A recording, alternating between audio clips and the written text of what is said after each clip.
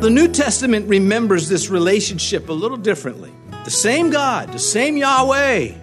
John writes this, he says, that which was from the beginning, which we have heard, which we have seen with our eyes, which we have looked upon, and our hands have handled concerning the word of life. He's talking about Christ. I walked with him. I touched him. I used to lean back on him. We reclined at meals together. That's drastically different from let Moses speak to him. We don't want any part of this.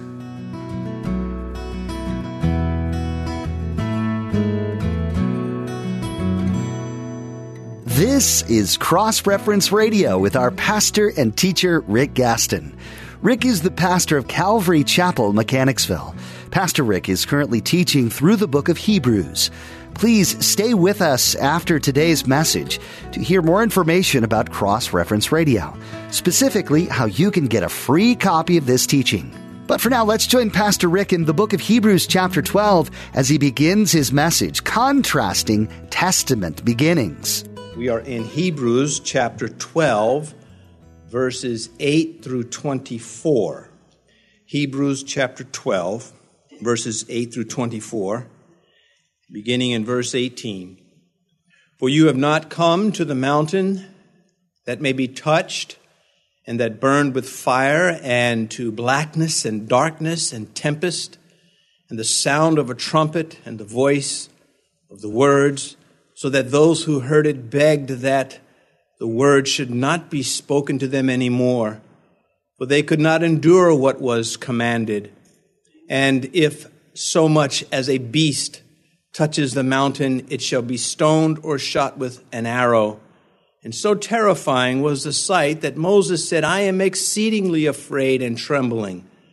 But you have come to Mount Zion and to the city of the living God, the heavenly Jerusalem, to the innumerable company of angels, to the general assembly and the church of the firstborn, who are registered in heaven, to God, the judge of all, to the spirits of just men made perfect, to Jesus, the mediator of the new covenant, and to the blood of sprinkling that speaks better things than that of Abel.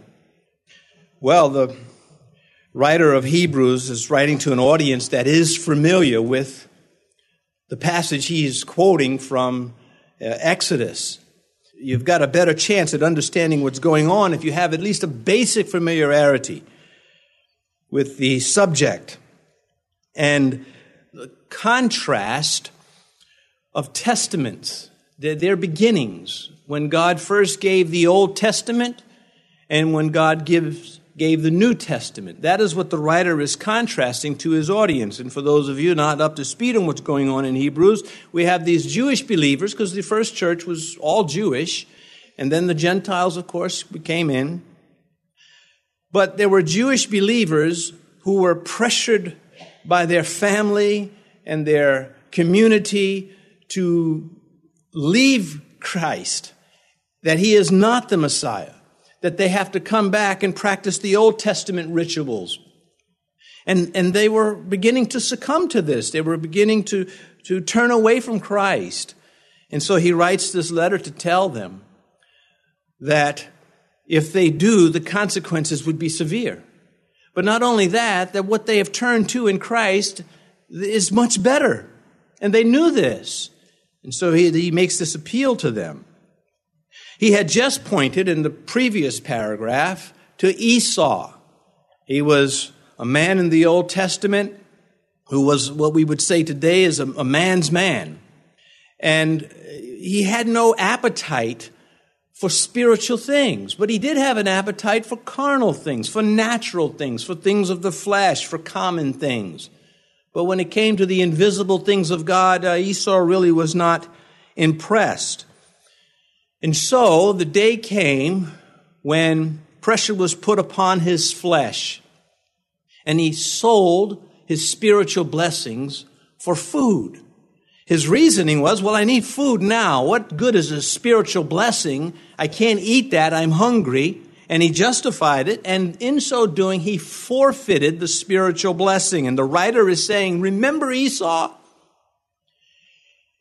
He forfeited what God had for him. He made the wrong decision and he paid for it. And the time came when he wanted it back and it was too late. And he sought it with much tears. He couldn't get it back. You Hebrews, you're on the identical path of Esau. You are about to forfeit something very spiritual and wonderful and unique and better for that which is transient, which is short-lived, which is not what you think it is. They wanted relief from the religious pressures. Esau wanted relief from hunger. Valid, but not worth sacrificing your relationship with God to satisfy your relationship with your own nature and circumstances and predicament. And this is what the persecution of the saints has always been about. Will you renounce Christ so you can escape the suffering? Or will you go to your death preaching the gospel? And so he says, don't reach backwards for the visible things while letting go of the invisible thing that has impressed upon you its reality. He says this to the Corinthians. He says, while we do not look at things which are seen, but at the things which are not seen, for the things which are seen are temporary, but the things which are not seen are eternal. He's saying there are invisible things about God that you very much are in touch with. And yeah, you cannot see them with your physical eyes, but you have another pair of eyes. They're spiritual. You see the reality, the truth, the goodness of God in this life because He is able to show it to you and you are able to catch it. What you see from God is more real than what you see here because what God has is everlasting and everything you see in this life is temporary. And so now we look at verse 18. He says, for you have not come to the mountain that may be touched and that burned with fire, and to blackness and darkness and tempest, and the sound of a trumpet and the voice of words, so that those who heard it begged that the word should not be spoken to them anymore. So here is another wave of his sharp contrast between Christianity that they were now part of and Judaism that they had left behind. And all of this runs parallel to our lives when we leave behind the world, we come to Christ. It is the same experience. There are the same temptations to pull us back. In time, if you serve the Lord especially, there will be those temptations to make you say, it's not worth it, it's not true, give it up. And you'll have to battle against yourself, your natural self, and the enemy in the spirit, and you are supposed to win. God believes you are supposed to prevail because He is with you. But He's pointing back to the day when Moses was giving the 10 Commandments and the law of the Jews. We call it the Mosaic Law, known as Judaism. When he had come down from Mount Sinai and he was given the law, the storms surrounded the mountains, smoke and darkness and thunders and lightnings and prohibitions. It was a spooky time. If you are in a safe place, a storm can be quite amusing, thrilling, and fun if you feel that it can't get to you. But if you're living in tents and you're out in the wilderness and there's lightning and thunder and darkness and wind and all those things coming right from God, it could be terrifying. That was their experience. And so he's going back, he's saying, this is how you received the law of Moses. You received it on a stormy day with lightnings that are so intense, you didn't want to hear anything from God. You were so afraid of God, His majesty and His power. It made such an impression upon you. You just wanted someone to go between you and God, and that was Moses. To stand between you two. A mediator is what it would be known as. And he's writing to them, and he's trying to impress upon them, remember where you came from, because I'm going to show you where you are going, and you make the choice. Personally, he had already made his decision. He was aware of these things. He knew of their experiences. And he's saying, as he's been saying throughout this Hebrew document, our faith is better because it is superior. Now, you cannot say that to so many people today. They get offended. You know, I don't feel I am obligated to make someone feel comfortable when I disagree with them. I don't have to be nasty and mean. I don't mean that way. I'm not excused. We're not excused there. We're not to be nasty and mean. But we are to be firm. And we're not, as Christians, trying to, make everybody fit in somewhere. We stand by what we say. You have to renounce false faiths. Here is why they are false. If you are going to embrace the true, and this upsets many folks, well, they're going to have to be upset. I'm always puzzled by people who come from another church or even another religion, come here and hear the word and get offended. Well, what did you think? We're going to preach what your church preaches, what your religion preaches? Of course not. We're going to preach opposite of that. And as we go through, for instance, if I say, when we get to the mediator in this section, if I say to you, the Bible says there's one mediator between man and God, and that is the man, Jesus Christ, not Mary. Now, if you're coming from a Roman Catholic church, you might get very offended at that. Well, that's your problem. I don't mean that rudely, but I'm not going to change the message to accommodate views that I think are false in anyone. It's gotten so now you cannot speak against homosexuality. Well, I can, because it's condemned by God. Now, that doesn't mean he hates the individuals. Well, you have to always say, you say that so much that they don't even listen to that anymore. They just want you to accept it. And you say, listen, I'm not trying to hurt your feelings. I'm not trying to make you just feel as though you're unimportant. It's quite the other way around.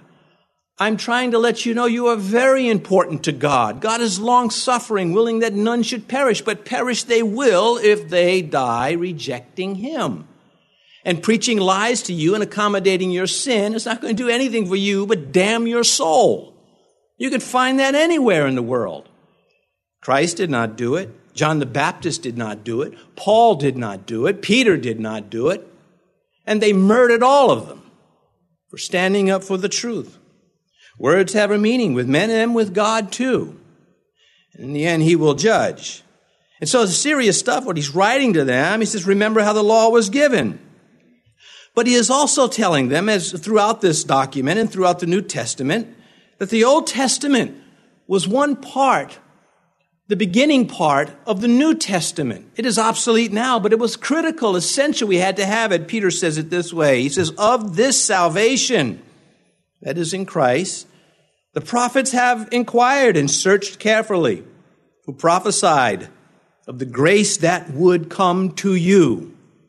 Searching what manner of time the Spirit of Christ was in them, and indicating when He testified beforehand the sufferings of Christ and the glories that would follow. He's saying, Isaiah 53, for example, Christ is the author of that, and He is also the one that has fulfilled it.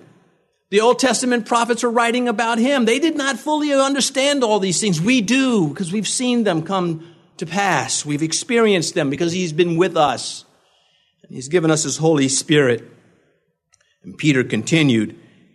He says, to them it was revealed, and not themselves, but to us, they were ministering the things which now have been reported to you through those who have preached the gospel to you by the Holy Spirit sent from heaven, things which angels desire to look into.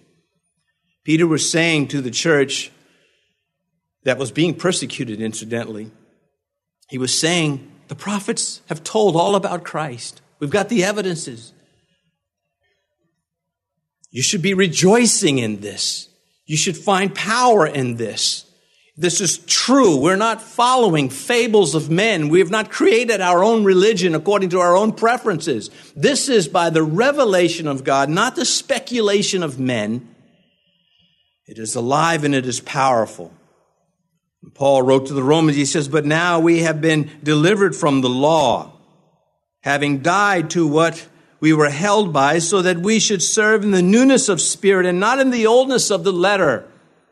You got to make a break from everything that is interfering and contrary in your thinking when it comes to Jesus Christ and to God. You've got to break from those things. And so he says here in verse 18, and to blackness and darkness and tempest. So that giving of the law, stormy, severe storms, hold on to that as we move around. But one of the things God was saying to the people when he revealed the law to them is, I'm not to be trifled with. God is a consuming fire. The writer to Hebrews will quote the Old Testament with that. He's been preaching it throughout. But God is not someone to fool around with. It does him no honor to refer to him as the big guy in the sky, the man upstairs. Those are insults to him. He is more than that. He is the ultimate. He is holy and high and pure and lofty and every splendid thing that we can think of and more. And to downsize him to be somebody walking around upstairs does not work in your favor. And God was revealing himself to the people. He was saying, I'm not like anything you've ever seen anywhere else. And let's start off getting this understanding right. In verse 20 of Hebrews 12, he continues, for they could not endure what was commanded, and if so, as much as a beast touches the mountain, it shall be stoned or shot with an arrow. This is Exodus 19. Exodus 20, you get the Ten Commandments. But first, God makes this grand entrance called a theophany. God making an appearance through a created object.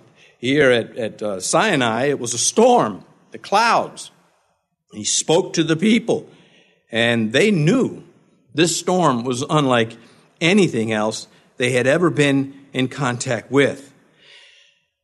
It created a distance between the people and God. You don't just walk over to me. This was upheld even into the days of Solomon, into the days of Christ, with the veil in the temple that only the high priest once a year could enter behind. And even then he had to be very careful. Of course, when Christ was crucified, that veil in the temple was torn in two. God saying, I'm doing it differently now. But the contrast is stark. It is right here before them. It is right here before us. And so many Christians, again, they don't know who they are when it comes to the Bible. Many Christians think they still live in the Old Testament under the law. And they try to bring other people under that. You know, they'll say things like, well, that diet was for them to keep them healthier. And you know what? That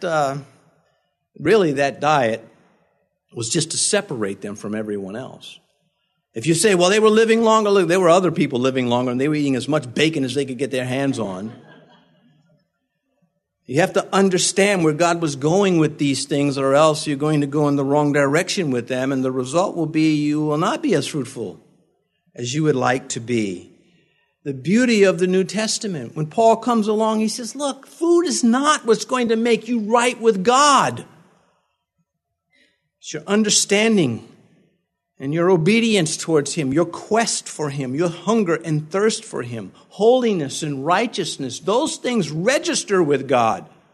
But, oh, God, look at me. I don't eat chocolate. I eat vanilla. I mean, that's just not going to, God's going to, wow, you are really a deep individual.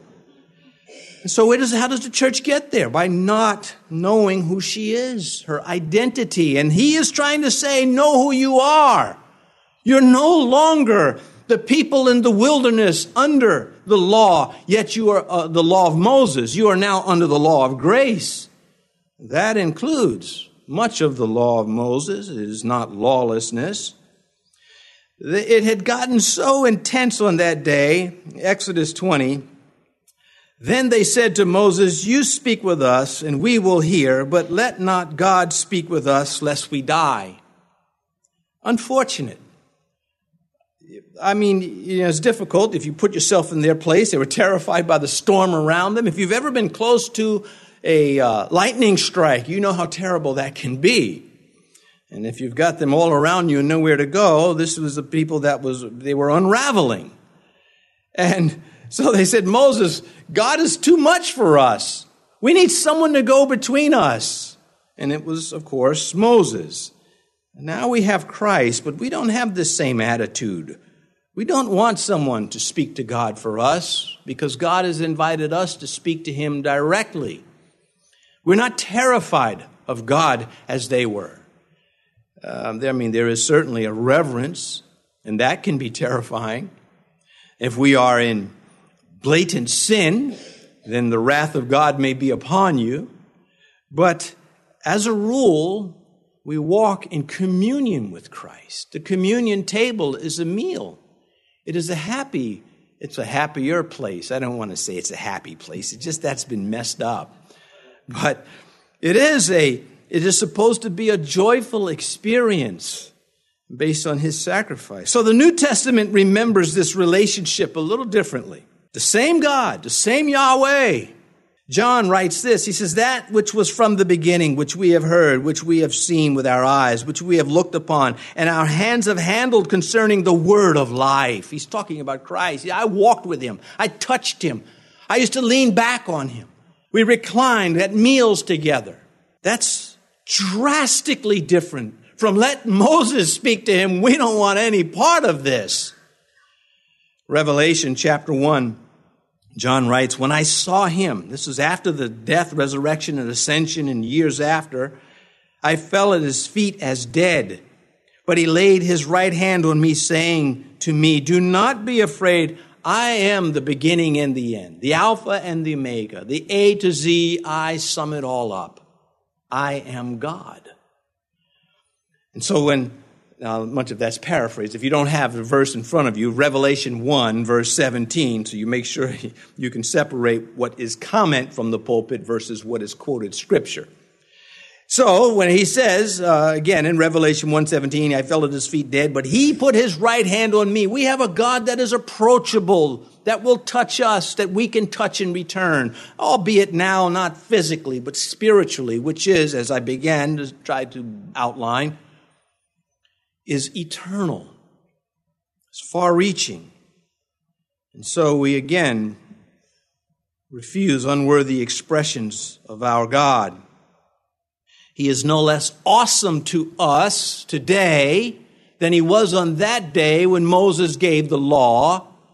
But we have a different relationship because of Calvary, the place where Christ was crucified. Those Jews out of Egypt, they needed that terror to sort of shock them out of the influence of all the idolatry and the godlessness that they had been in as a people for over 400 years while slaves in Egypt. They were not slaves the entire 400 years, but a great part of it they were. And God began to filter out this irreverence in their heart, and we watch it in their wilderness experience. Many of them died because they treated God as though he was not who he said he is. In verse 21 of Hebrews, so terrifying was the sight that Moses said, I am exceedingly afraid and trembling. Well, these words are not found in Scripture at this event. They are in the Scripture with Moses when he first met God there on Mount Sinai. In Exodus 3, we read Moses hid his face for he was afraid to look upon God. But what this is expressed here is through the Jewish tradition, the verbal tradition that was preserved, and the Holy Spirit green-lighting this commentary on those events because they were real. So on that day, even Moses was jarred. Here's Moses. He's been in front of God. He's been dialoguing with God.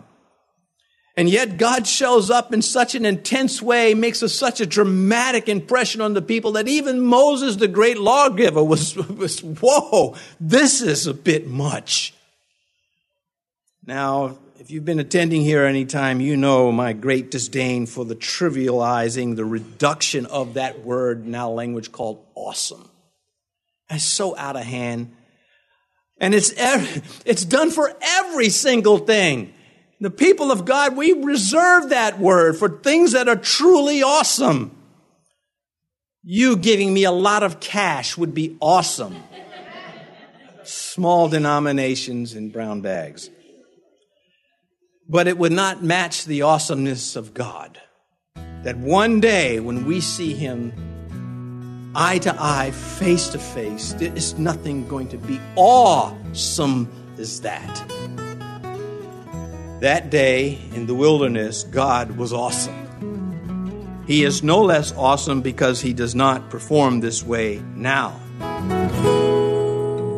You've been listening to Cross Reference Radio, the daily radio ministry of Pastor Rick Gaston of Calvary Chapel in Mechanicsville, Virginia. As we mentioned at the beginning of today's broadcast, today's teaching is available free of charge at our website. Simply log on to crossreferenceradio.com. That's crossreferenceradio.com. We'd also like to encourage you to subscribe to the Cross Reference Radio podcast. Subscribing ensures that you stay current with all the latest teachings from Pastor Rick. You can subscribe at crossreferenceradio.com or simply search for Cross Reference Radio in your favorite podcast app. Tune in next time as Pastor Rick continues teaching through the book of Hebrews right here on Cross Reference Radio.